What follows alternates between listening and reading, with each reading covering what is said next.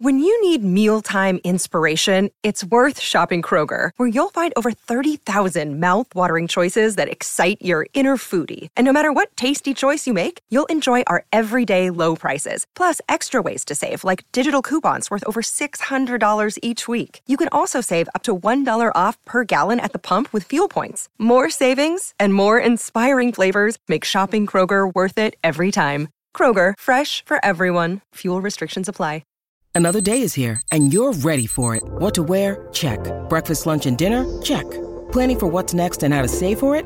That's where Bank of America can help.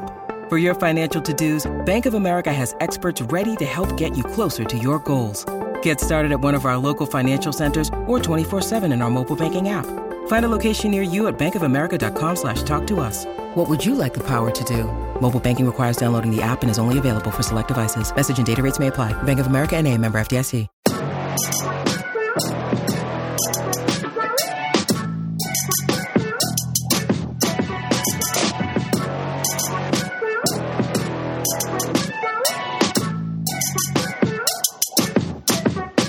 All right, welcome back. This is The Blackout, coming to you from BellyUpSports.com, also known as the best college football pick'em pod in the land. He is Alan Denton. I am Thomas Black, and we're here for you for the start of college football season. Alan, how are you? Oh my gosh, I'm better than I was in June, and even better than I was, in July, the last time we got together. And so it's upon us finally, prayerfully. We are finally ready for some football. It certainly does feel a little bit different. I've been telling you, even as we just got on here and started talking right before the show, that honestly, to me, it doesn't even feel like football season. There's just been so much going on and trying to organize things for the Pick'em contest, and still working on waiting to see what kind of announcements are coming, tracking opt-outs, and seeing what happens with the schedule and all of that. It really just hasn't even felt like college football season is here, even with a kickoff this past Saturday. I know. It's pretty crazy. And with the staggered kicks, in my mind, the date that I'm really looking at is September 26th, right? But even as of September 12th, you've got some really important and good games. But yeah, I'm normally at a fever pitch by this point, because this would normally be the Saturday that everything really got started, and so it's almost just this weird reality of we're here, but we're not yet here. And I'm just praying and hoping that we actually get to the point where we can watch some really good big boy football. Man, I'm with you. Like you said, big boy football. We saw one kickoff this past weekend, Central Arkansas and Austin Peay kicking off what little there is of the FCS season, but that was nice to see just a little bit of football. Alan, as we're looking at this thing, what are some of your expectations as we look at a pandemic-filled world, a pandemic-filled college football season? What do you expect we're going to see as we get things kicked off here in the next week and really 2 weeks as we really jump into it? I'm expecting there to be no juggernauts, to be honest with you. I don't know that there's going to be any couple of people or any teams that are going to be just absolutely juggernauts, because I think at some point, more than likely, unless all of these schools go all virtual, there's going to be a position group. And we've seen this, and we'll talk about this, where like entire position groups have been wiped out. And if that's the case and they still have enough to play and it doesn't meet whatever threshold they're going to have, then they're going to be playing like their sixth string wide receiver or something, and can you imagine the devastation of what that would look like for a team having to play somebody that's like sixth back? It's going to be pretty wild. It is going to be very wild to watch. I know that there have been some talks and no official announcements on what it's going to take, but there are discussions on the back channels of administrations and athletic departments around the country talking about, okay, how many positive cases of COVID-19 does it take on one team to postpone or cancel a game? Beyond that, how many players do you need at each position group? Or is there a certain barrier that you cross that automatically postpones or cancels a game? And, I don't know what the answers are on that. I've seen a proposal that you need a minimum of 53 players like the NFL on NFL rosters down from the 85 scholarship roster number that we see in college football. But I don't know if we're going to see anything official put out on that as we enter the season. But it really will be interesting to watch how games unfold and what kind of barriers we cross in terms of spikes in positive cases and what result that carries throughout the year. Yeah, when you're going to be picking, it's probably going to behoove you not to pick until maybe Friday, or be very, very wary. And like, you may pick early in the week, but you better continue to check to make sure that some of this isn't, if something doesn't change on a dime, that Mac Jones doesn't end up testing positive and is not going to start. What's going to be really interesting is, do these teams have to release that information? Yep. Right.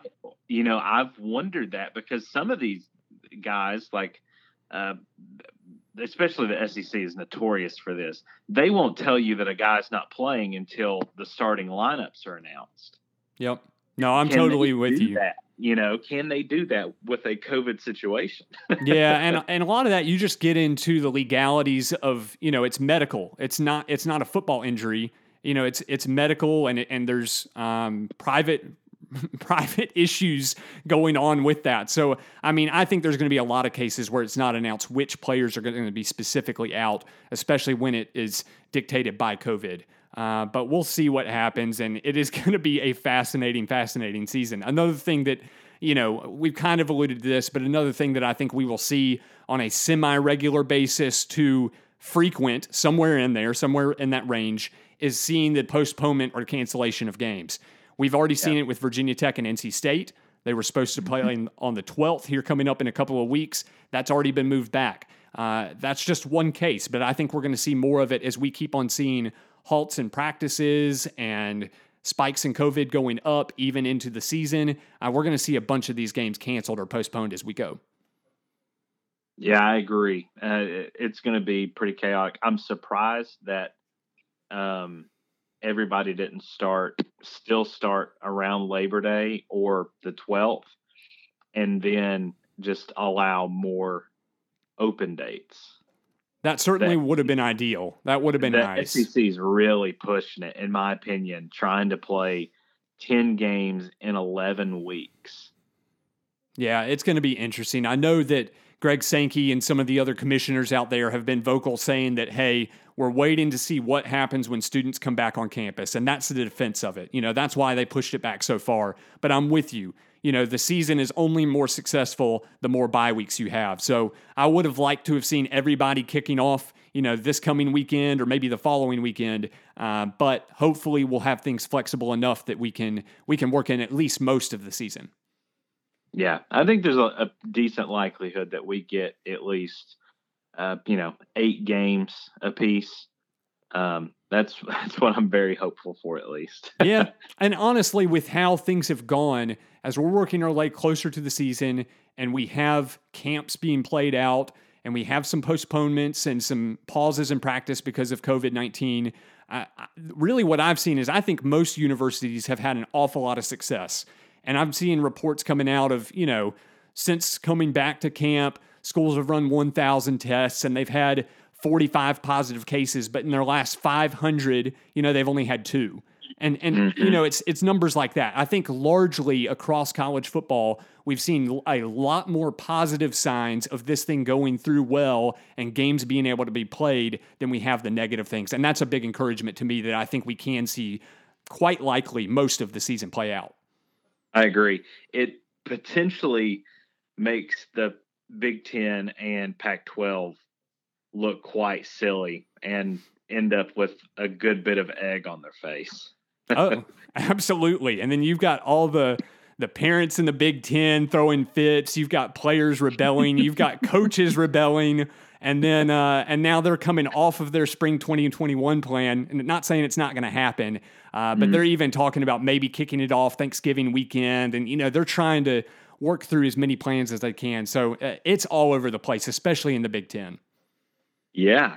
I saw some report, I forget who it was that tweeted this, but that they were trying to essentially ask the other three, the Big 12, the ACC and SEC to bump back their date a little bit more so they could essentially start at the same time. And I'm like, are you that stupid?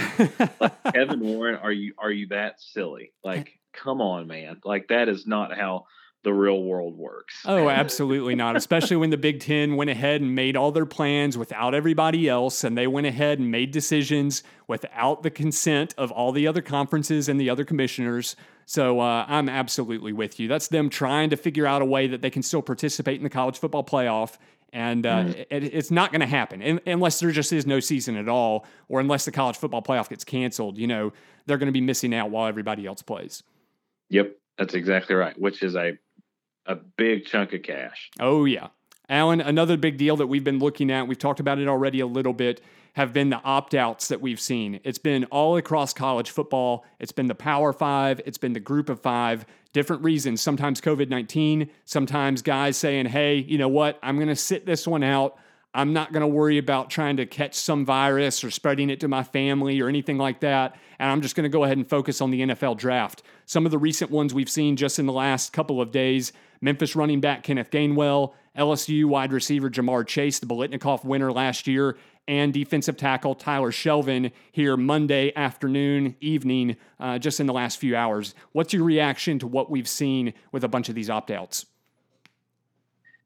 I mean, I hate it, but at the same time, the guys that are opting out, for the most part, are the guys that are almost guaranteed picks, right?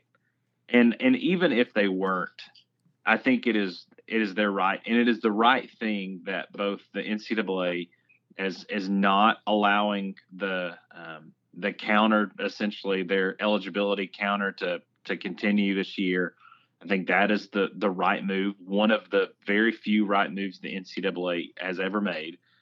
And but I mean, it's hard to blame these guys, especially with some of the tragedy and personal issues that each of them potentially have going on. And these likely, first rounders with a season that is as crazy as it is, there really isn't a reason for them to play. I am afraid that will start a new trend, because we're seeing some of that in ways that we haven't before, and that is the one thing that I hope moving forward doesn't happen. You got a Gregory Rousseau at Miami, who's likely a top 10 pick. And obviously, like you talked about, Jamar Chase and just all kinds of guys, Wake Forest, the wide receiver, Sage Surratt, like all of these guys, Caleb Farley from Virginia Tech. It's hard to blame them, though. It really is hard to blame them. I understand it from a personal standpoint. These guys saying, like you said, a lot of them probably first or second round draft picks. They're looking at it going, hey, I've got money in my back pocket. Even in the Big Ten, before the cancellation of the season, we heard names like Micah Parsons at Penn State, star linebacker who's going to be a top 10 pick, Rondale Moore, wide receiver from Purdue, Rashad Bateman, wide receiver from Minnesota. So we've seen these announcements all along. And for me, on the sentimental side, I'm going, man, this sucks. Like, I just want to see these guys play college football one more time before they book it off to the NFL. But at the same time, I totally understand it. But I'm with you. I think that this can potentially, and I'm almost sold on it at this point, that I think we might be making the precedent for future seasons.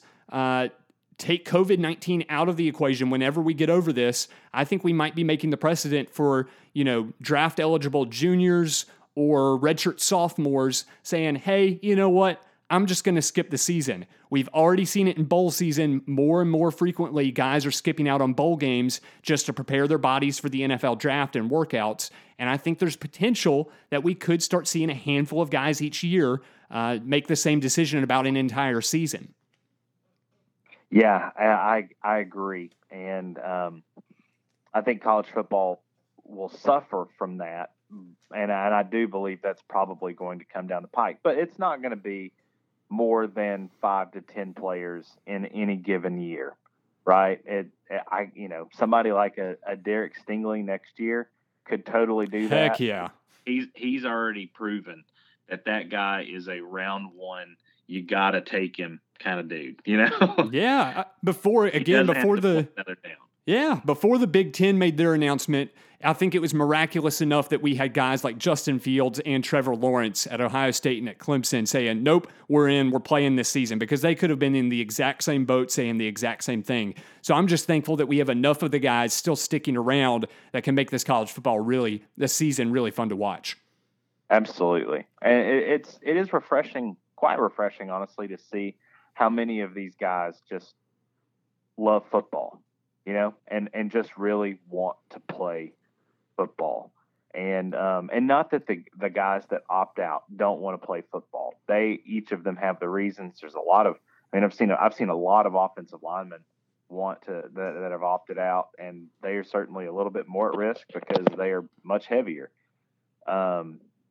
It's going to be interesting to see as the season inches closer if we see more and more players opt out, because if that happens, then that's going to say to me that they don't believe that this is doable in a safe way. But so far, it's only 1 or 2, maybe 3 on a team, unless you're Vanderbilt with 4 or like 6 at LSU. I mean, think about how many players LSU's having to deal with losing from last year's team. So you've got like the 6 that have opted out this year, plus how many 14 draft picks last year? Yeah, 14. Yeah, so it's 4 that have opted out, but plus the 14. I mean, you're talking about an entire class gone, essentially, Plus defensive coordinator Dave Aranda to Baylor, passing game coordinator off to the NFL. There's stuff everywhere for LSU. So it's remarkable. It is going to be interesting to see how all that stuff plays out. Alan, another thing that we have to look at is games that we are going to miss this season. A lot of the non-conference games just gone. What kind of games were you looking forward to, or what's your top pick for a game that you were looking forward to, maybe in the non-conference or something we would have lost otherwise that we just don't get to see this year? Man, personally, this is as a personal fan, I was so excited for Tennessee to go to Oklahoma. I know that's like a personal fandom thing, but that's fine. That one was such I loved it when Tennessee played there in 2014, and I thought that was a lot of fun, and I was really looking forward to that because I think this is a year that Tennessee could have competed in that and made that a fun game. But yeah, that would be my own personal fandom pick. That is totally fine. Mine, typically what I see in the non-conference is I just go, hey, what are the 2 top-ranked teams, or like what's the smallest, ranking number that you can put together between 2 teams, and that's like the number one I'm looking forward to. But this year is a slightly different. The one I was really, really looking forward to was Texas at LSU. Rematch from last year. We saw LSU go to Texas, and everything just kind of blew up with LSU from Burrow and the wide receivers. Dynamic offense and kind of changing things at the very beginning of their launch to a national championship. And then for this year, like you just mentioned, all the losses that LSU has, it'll be interesting to see, can they carry on any of the magic from last season going up against Sam Ehlinger in Death Valley. I just looked at that as I thought that was my top matchup for any game that I was looking forward to this season. And I'm very disappointed to have it gone. But other than that, Ohio State going to Oregon was going to be a fun one. A lot to look forward to that we're missing out on. It's disappointing, but again, understandable. Yeah, it really is. That would have been a game that could have put, that was the game that LSU kind of asserted itself. That was back when we thought Texas was really something, right? And they won a shootout 45-38, and we knew at that point LSU's offense was for real. We didn't know about their defense at the time, but they improved throughout the year. But this could have been a game when you have a Texas that really kind of jumps back onto the national stage and asserts themselves this year at winning at a Death Valley versus a depleted team. Because I think Texas could be pretty good. Yeah, I'm with you. All right, let's go ahead and look at those teams that we think are pretty good. I think the last thing on the agenda for us tonight is to go ahead and look at which teams we think are going to be competing for the college football playoff. And this doesn't mean necessarily, hey, we think all these teams are capable of winning the national championship. But in this truncated season and a year in which we only have 3 of the Power 5 conferences playing, and we've got a reduced number of Group of 5. We've only got 3 of those as well. I'm really interested, Alan, to hear your perspective on who you think is capable of competing for the college football playoff. So I'll put it this way. Let's start at a low level. I've seen some arguments for this. I want to know if you're buying into it. Is there any chance, any inch of a door open for the Group of 5 to be imagining that they can get a team in the college football playoff this year? There is no single way. There's no way that happens. I mean, because they can't play these teams to show themselves to be, good enough, right? Like, yeah. You've seen these types of teams, Group of 5 that have produced on a high level. You think about Boise State the year that they beat Georgia in the George Dome. And you think about these non-conference games when they have the chance to say in front of God and everybody on the biggest of stage, hey, we're legit. And they just won't have that opportunity this year. So it in effect just eliminates them. Everybody, and including me, will enjoy those games, but will know that they've not had to endure what some of these other big boys are going to have to endure over a 10 game schedule, Okay, I'm really interested to see what you have to say about what I'm going to tell you. Because my first gut reaction when I saw people debating this, I was going, are you kidding me? That's ridiculous. Like, just no chance. And then I started breaking things down in my head a little bit more, and I was going, wait a second. Is there any way possible that we could see something happen? And I'm going, okay, these teams that I have kind of at the top of the board for playoff contenders, I'm looking at, I'll just give you one example, like an Alabama and a Georgia in the SEC.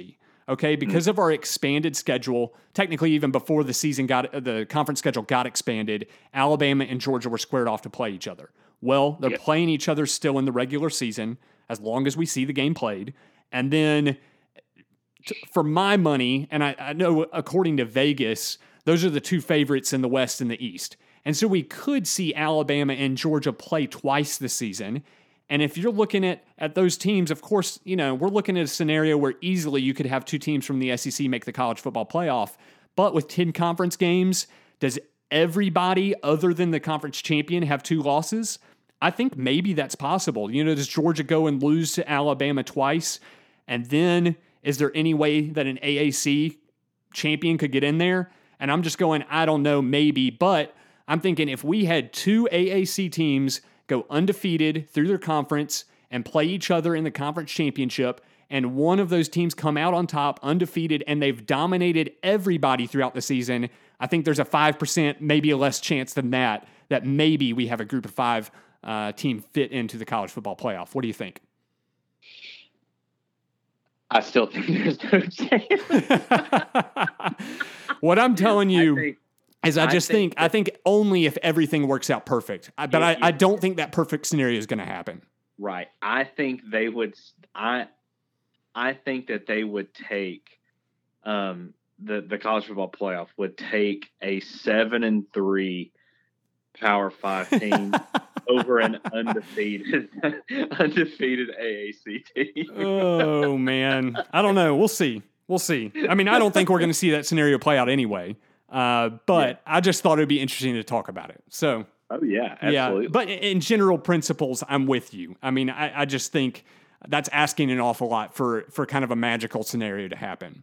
Mm-hmm. But it would have to be. I'll tell you, like, it would have to be UCF like hammering everybody by like 30, 40 points, going into their conference championship undefeated against another undefeated team from the AAC. They're both ranked in the top 10. Like, in a normal year, that wouldn't happen. But hey, 40% of college football isn't playing this year. So we've got a watered down top 10 anyway.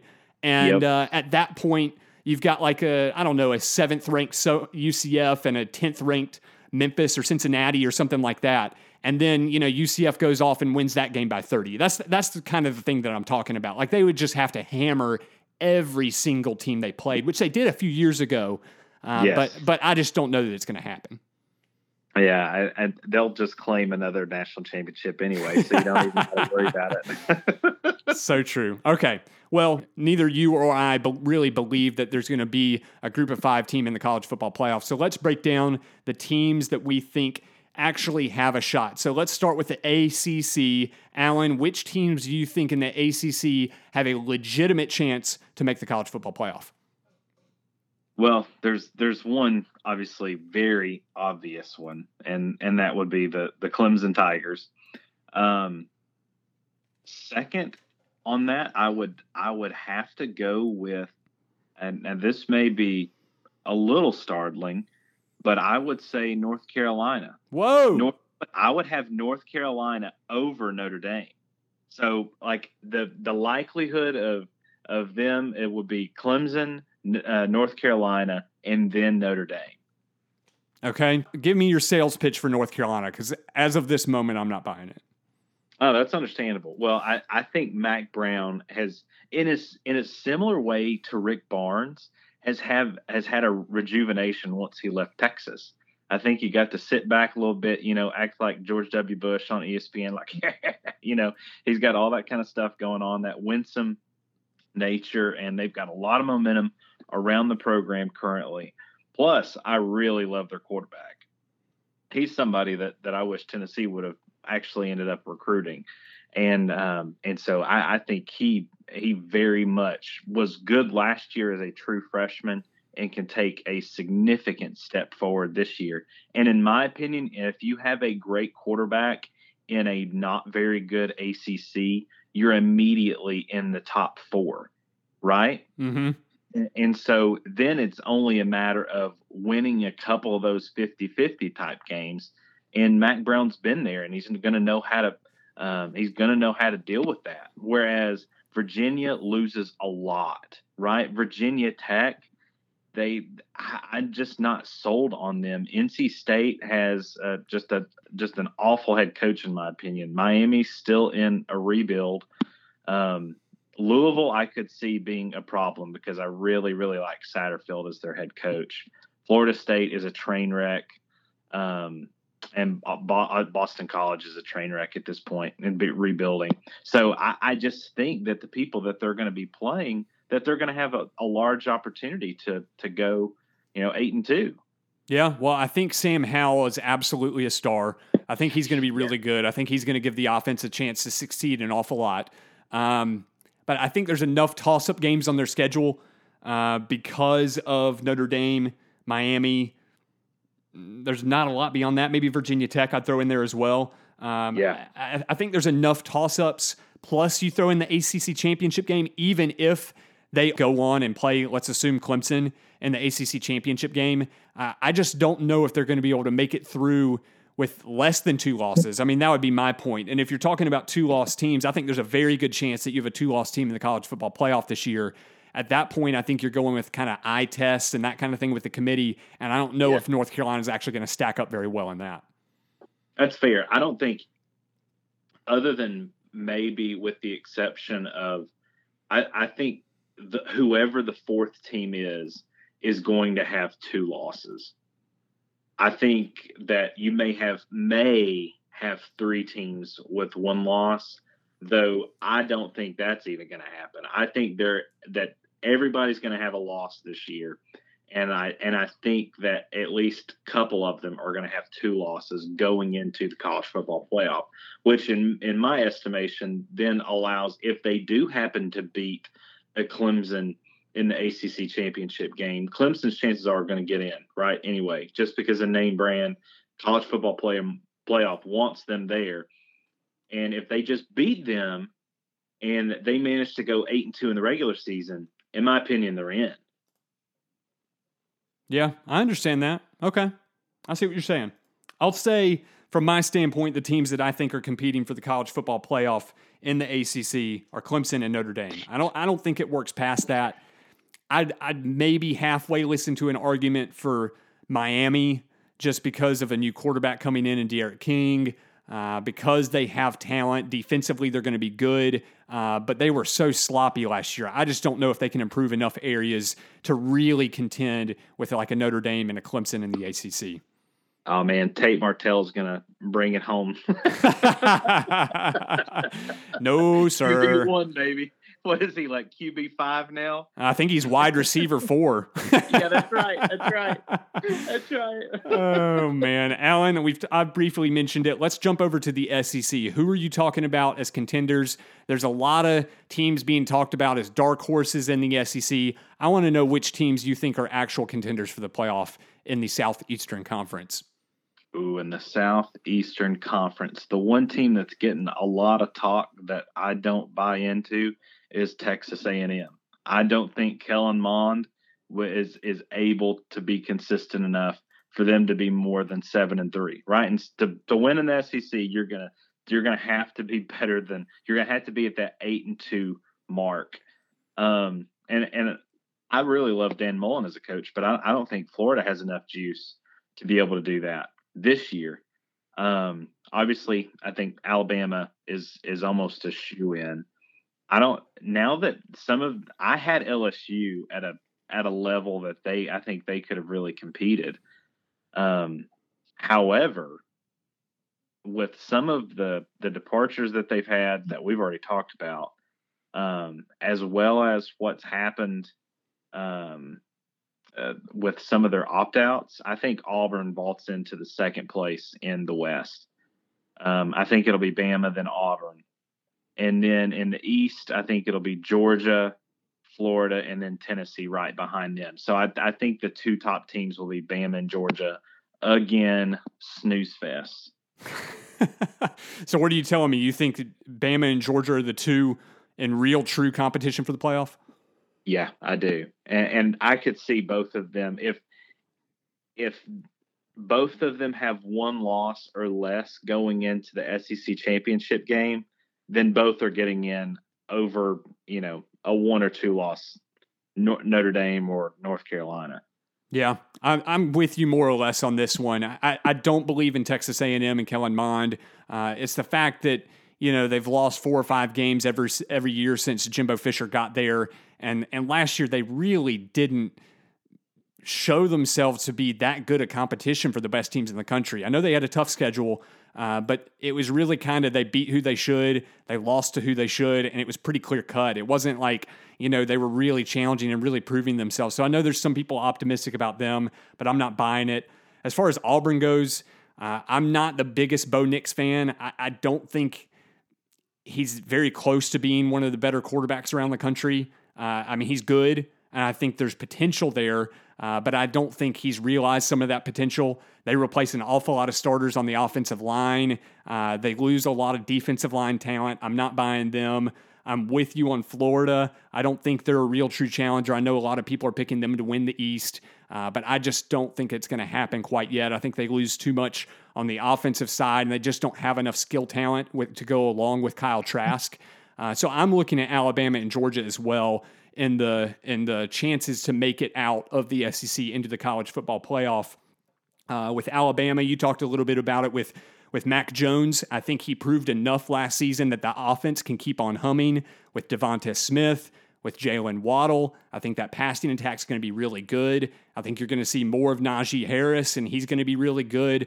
Dylan Moses coming back on the defensive side of the ball, I think, is really big. And then at Georgia, does Jamie Newman work out? Does the new offense kind of, mold its way in? I think those are questions that I have, but I think there's potential there. The defense at Georgia is going to be lights out. It's going to be awesome. We know that. They bring back just about everybody from last year. So those are the two teams I'm circling out of the SEC that I think can have a legit chance to be one of the Final Four. The one thing that I could see going wrong to the point where Georgia's not in the conversation is that if they really mishandle this quarterback competition.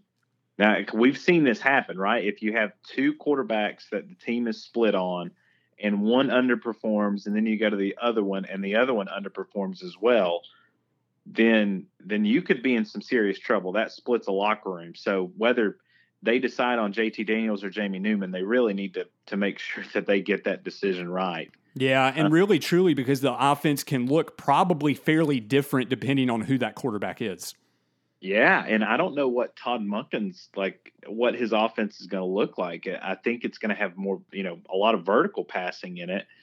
And that would almost lead you to believe that it's going to be JT Daniels, right? But I don't know.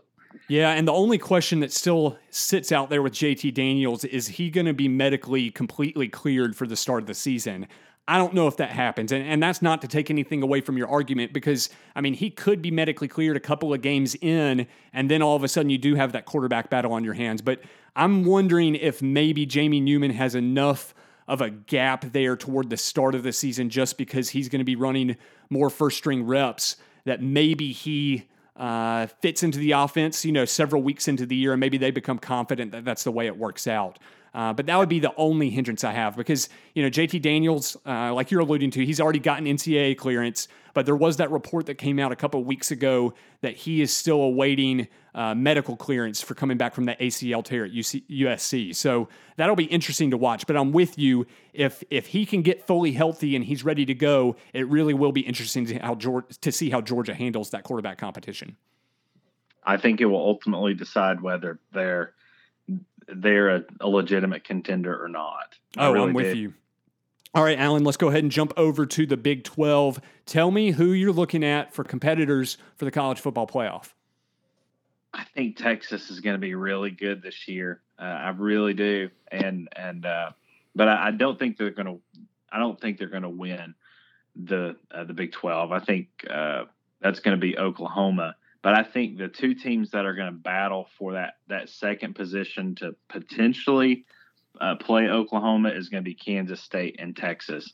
I really, really like Kansas State. I love the way they play football. I love their purple uniforms, man. And they give Oklahoma fits. That's the one team that consistently just year after year just gives them fits. And Klein is just an incredible coach. And so given that this would be his second year there, I could see a really tough – you're going to need to be tough-nosed to deal with all that you've got to deal with this year. You either have to have very superior talent or you've got to be incredibly tough-nosed. And you always know you're going to get that from Kansas State. Yeah, I'm with you. I'm looking at Oklahoma and Texas. I think you kind of pointed it out. I'm a little surprised that we're on the same page with that just because I've read a lot of stuff nationally and there are not a lot of people talking about Texas, but they bring back Sam Ehlinger. I've heard really good things about their backs in the backfield that they're showing out in camp. They've got to work out some things with wide receiver, but if you look back to last season as well, they were really, really banged up on the defensive side of the ball, especially in the secondary, and that gave them fits. But they lost a bunch of close games, and then you flip it over to Oklahoma, and what they have, hey, they lost Jalen Hurts. Of course, he went to the NFL draft. They lost CeeDee Lamb to the draft. Apart from that, their starting running back, Kennedy Brooks, has opted out.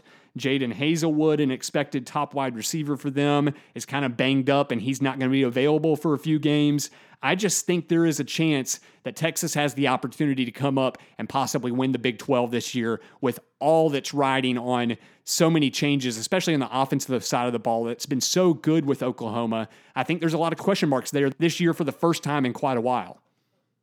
Yeah, and there's a power vacuum with Baylor not more than likely not being who they were last year, right? And so you have an opportunity for somebody like a Texas or a Kansas State to vault up into that 2 position, or even, I think a lot of Matt Campbell at Iowa State.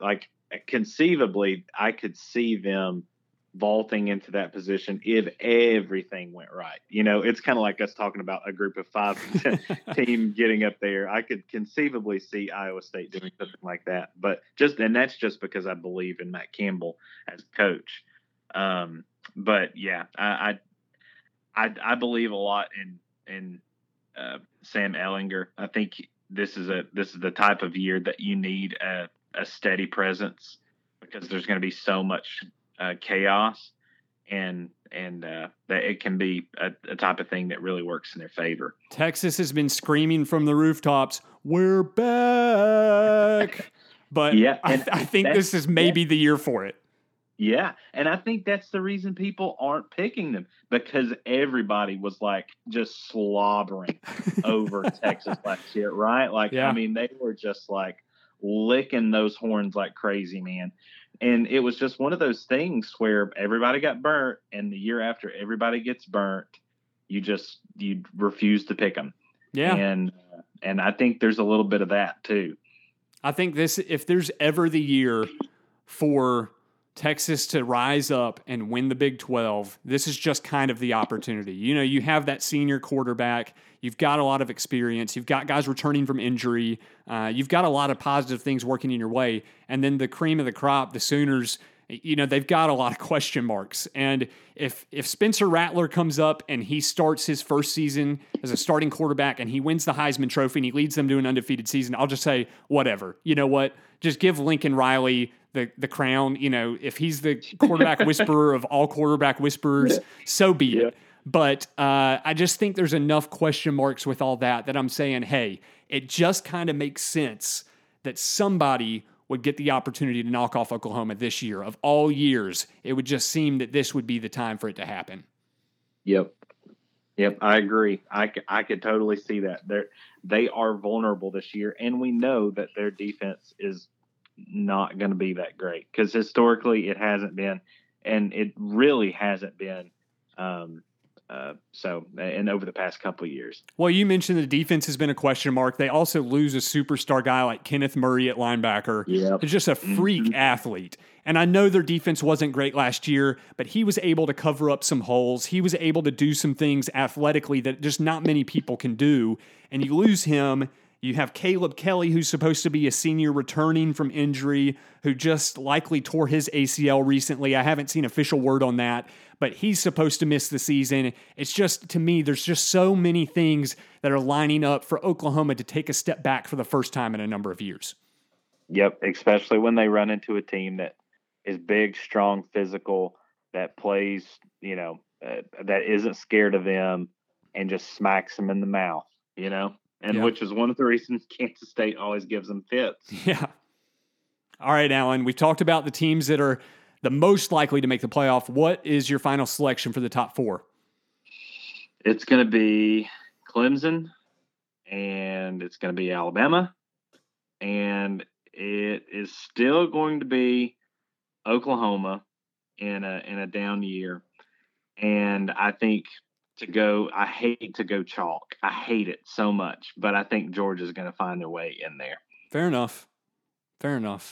It'll be interesting to see. I hate to go chalk, but I guess if you're right, then nobody makes fun of you for it, right?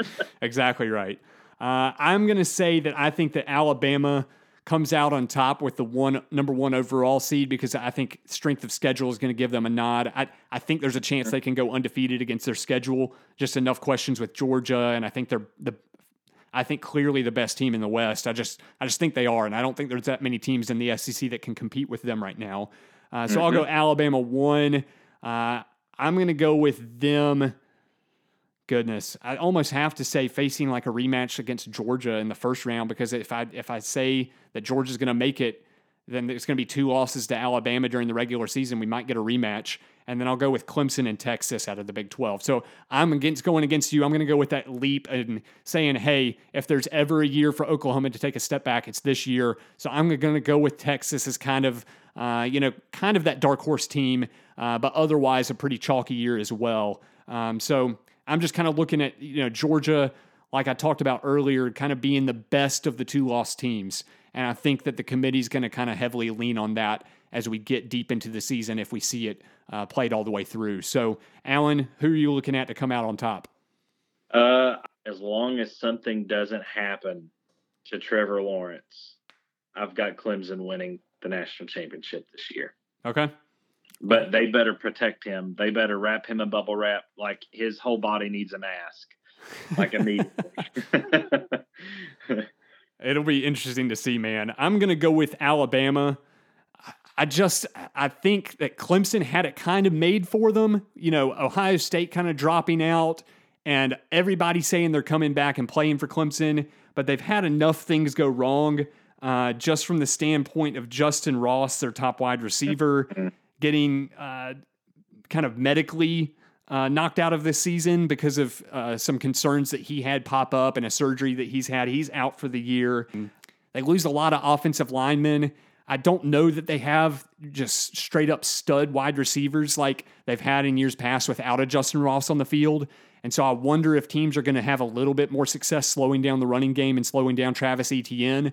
On the other end, we talked about it. I think that, you know, with Alabama and Mac Jones, I think the passing game is going to be really consistent, similar to what it was last year. In addition to that, I think they can even slow that passing game down a little bit. You know, instead of throwing it 30 or 35 times a game, it might be more like 25 or 30 times a game and run the ball more with Najee Harris and some of the other backs that they have. So I think Alabama, to me, is kind of my pick for the national championship and coming away with it this year. But I think they're probably playing Clemson the way I have it lined up. So I think it's a really interesting year. I sure do wish that we had the opportunity. We talked about this over text that Ohio State could have an opportunity to make it in, because I'd definitely be picking them out as one of the 4 teams to be in there. I think they have a high-quality roster, and they'd be one of the teams there. But regardless, I think that we can have a fascinating and really fun season working our way to the national championship.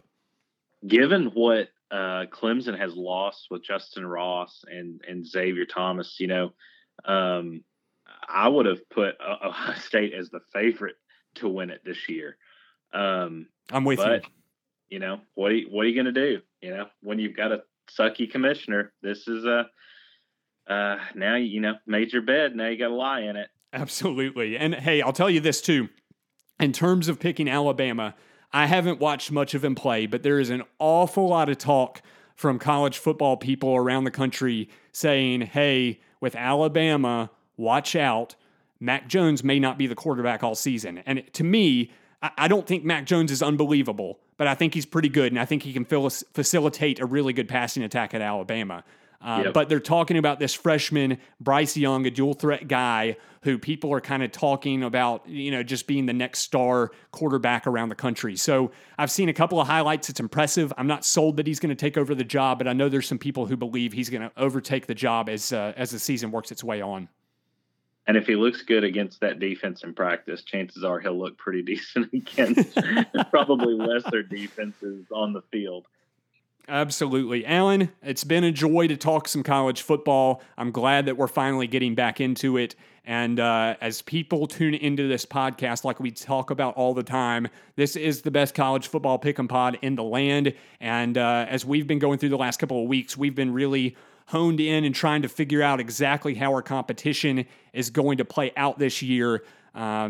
There's been some questions as to whether some of these big name places like CBS Sports and ESPN are running their competitions, but we think we're making some headway there. And even if stuff doesn't play out how we want to, then I'm going to have some sort of a backup plan for us that we'll be able to run something ourselves. So I'm really looking forward to it. I think it's going to be a heck of a year. I just hope that we can see enough of the football games played out that we actually get to play the competition all year. Me too. They need to follow us on Twitter, because we're going to be announcing this. We're going to have another podcast out, you know, in the coming couple of weeks, and we're getting ready to roll. And so you got to follow us so that way we know. So you're going to get all the up-to-date information. You can sign up, and you're going to hear it here on the podcast too. Absolutely. You can follow Alan at AD on the Blackout. You can follow me at TB on the Blackout. You can follow the show at the Blackout Pod on Facebook and on Twitter. And let's see what else. We're going to do another episode. We're going to do a Pick'em Pod next Wednesday. So we'll have that out in the middle of the week next week, previewing our first setup of games. However the competition plays out, it's going to start next week. And Alan and I will be with you to give you tips and suggestions.